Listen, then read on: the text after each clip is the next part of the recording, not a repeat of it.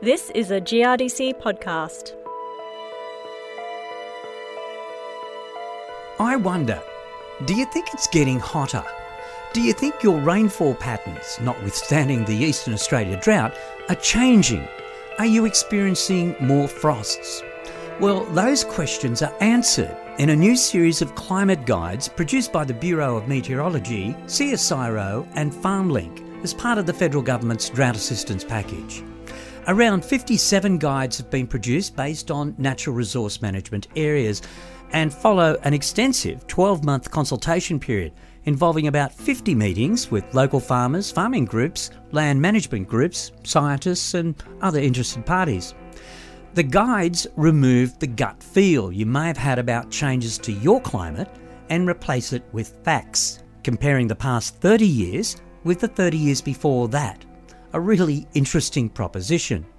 I caught up with one of the Climate Guide authors, BOM climatologist Joel Lisenby, to talk about these new climate guides. We know that farmers know the land they work on. They take their own observations. They see it every day. We're worried that sometimes people construct the idea of their climate based on some really extreme events that have caught them out by surprise in the past, or maybe just the last few years. And our memories sometimes are a little bit shaky the farther back we go. So we wanted to provide some information that would cover the entire country with some very easy to interpret and low-tech solutions that people could look at and quickly get an idea of what the climate in their region was. And so that's where the idea of climate guides came from. The idea of comparing two different periods came a little bit later in the project as we were going around the country and asking people in each of the regions, what is the information that you want the most? What are the key ingredients to have a successful farm in this region? What is it that you need to understand the most? And some of the feedback we got fairly early on was when you plot our rainfall history or temperature history and you just draw a straight line, a linear trend through that can be a little bit misleading because if you have some skewed data or some high variability, just a trend line gives the wrong idea. And so in discussions back and forth, we said, well, what if we were to compare the climate now with the climate a generation ago? Yeah. So we picked 30 years because it's long enough to pick up the variability and it's short enough to be representative of now. And so we took the last 30 years. We had complete data up to the end of 2018. And so we took 1989 through 2018, and we used that to represent the climate now. And then we also took 1959 to 1988 as the most recent climate period.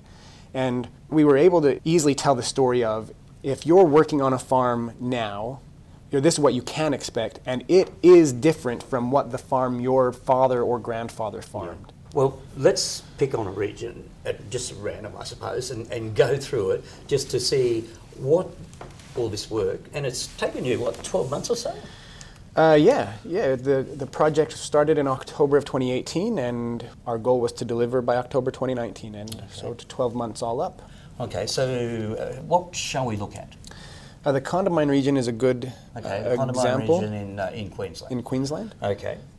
Overall, across the Condamine region, the annual rainfall has decreased by around 9%.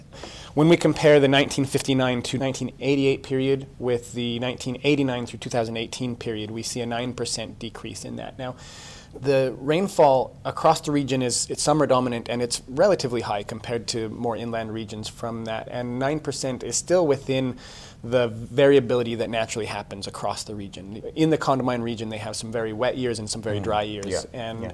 So while there's that decreasing trend, you still get really big swings and a large range to that. Their July to September rainfall, their spring rainfall is very important, but that's had a significant decrease. Yes, so I think that's one of the dangers of looking at annual averages or annual totals. But when you're really reliant on particular seasonal rainfall, the annual story might lose some of that detail. So we looked specifically at the rainfall leading into spring. So it's July, August, and September combined total rainfall from the previous period, 30-year period, to the later 30-year period, and we saw a 27% decrease there, which is a change from an average of 110 millimeters in the previous 30-year period to 80 millimeters in the latter period. Yeah, which is incredibly significant. And growers must have known that was happening, or had a feel that was happening. I think they have, especially if you've been working a farm for several generations. You would have noticed that the farm that you're working now, the rainfall patterns leading into spring and the soil moisture available through spring is less than it was when your father was running the farm or your grandfather had it. What about other areas that may not be summer dominant rainfall? The autumn break, for instance, in southeast Australia, how was that sort of faring in terms of change? There were a few particular regions where the autumn break is coming later. So I guess the southeast part of Australia is a little bit large, and there's not one answer that would apply to everywhere. One region where the autumn break was notably later was in the Corangamite region of Victoria. The farmers in that region told us that they watch for about 25 millimeters of rainfall over 3 days as their autumn break. And so when we looked at the average timing of that, it's becoming between 1 and 2 months later now than it was in the earlier 30-year period, which is a really big difference. We didn't see a difference that big anywhere else across the southeast. Some areas are seeing slightly later, 2 to 4 weeks later. Some areas are seeing it a little bit earlier. Parts of South Australia, in fact, we're seeing a week or two earlier on average, but you're looking at a 30-year average with a large variability. So it's really hard to know exactly what to expect in these areas that have a high variability. But the Corangamite was one region where the autumn break was definitely changing. What about over in the Western Australia? What trends were you seeing over there? In Western Australia, we're seeing a trend across most of the southwest of a decrease in winter rainfall. What I have opened here is an example from Merredin in the wheat belt, where the annual rainfall hasn't changed a whole lot. Parts of the wheat belt have actually seen a slight increase, parts have seen a decrease, and when we look across the region averaging it all, annual rainfall doesn't show a huge change. But in the months of April, May, June, we're seeing a really large decrease in that winter rainfall, especially during those 3 months. And where is that moving to? Is that moving later in the season? Or? It is. So particularly at Merredin, where we were able to look at the 30-year averages for that 1 point location, the decrease in April, May, June is a little bit made up for in July, August, and September, but the biggest increase came in January. Okay, moving into the summer. Moving into the summer. Yeah.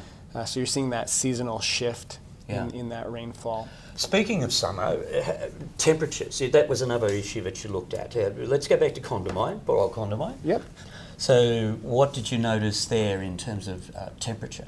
We found an increase in the number of very hot days across the Condamine region. We counted the number of days at Dalby Airport where the temperature got above 35 degrees, and this is increased from about 14 days per year in the earlier period to about 22 days per year in the last 30 years. Yeah. This is a very similar pattern that we're seeing across most of southern and eastern Australia.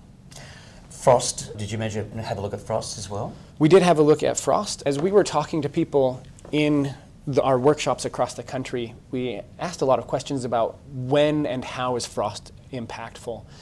And consistently we were told that late frosts that push into spring, are especially damaging to wheat crops. Absolutely. So we tried to have a look at when the timing of the first and last frosts were changing. We were able to look at this across most of the regions, and there wasn't really a consistent trend across the regions. In the Condamine region, for an example, we looked at Dalby and Oakey airports, and we didn't see a huge shift in the seasonality of frost across the Condamine, although it looks like the number of winter frost days has decreased during the really cold parts of the year. What about the spring frosts? Are they increased at all? Or?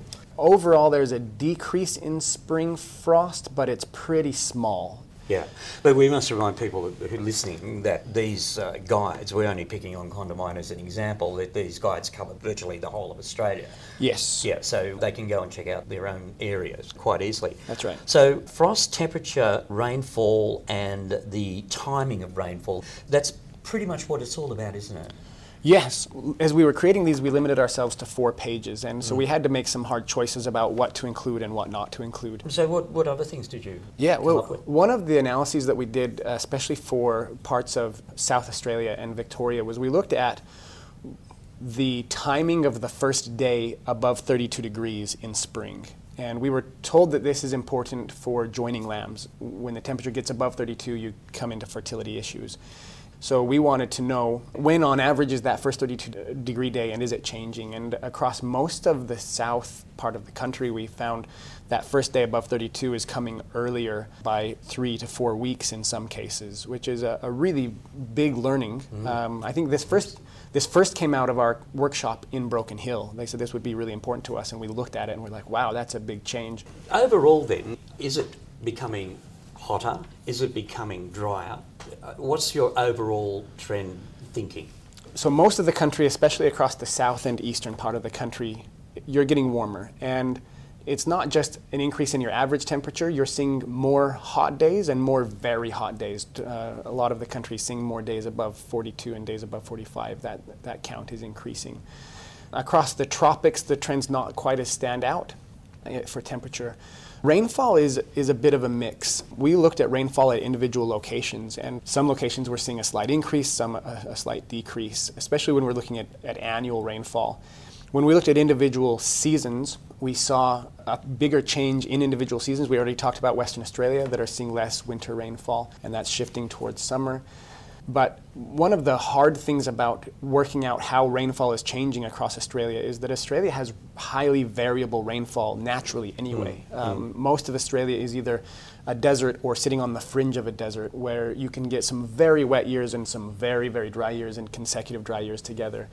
And so when we looked at overall trends or changes, we could measure percent differences, but then we would look at how does that stack up against your natural variability anyway. And it really, there was a lot of noise to try to sift through, and it's hard to make any hard and fast claims. I think that if you're concerned about how your rainfall is changing, or if you think your rainfall's changing and you want to just check that against data, have a look at the guide for the region you're interested in, and have a look at any particular location you have, and you'll see that some places are getting wetter, some places are getting drier, and a lot of places... But everywhere's getting a bit hotter. Yeah, everywhere's getting hotter. And I think everywhere has its ups and downs. I suppose, and that's interesting, isn't it? Because at the end of the day, the guides will, I suppose, prove positive that the climate is changing, and that farmers, well, they know this, they need to be adaptive, and they need to adapt to it. Yes, you're exactly right, and I hope that that's the outcome that comes from this. We didn't come into this with climate change on our mind. We came into this thinking, how can we highlight the variability that people face, and how can we help people understand what are the risks with having a farm business in that region, and how is that risk changing? And I think as people look through these guides, they'll see a few things that they'll need to change.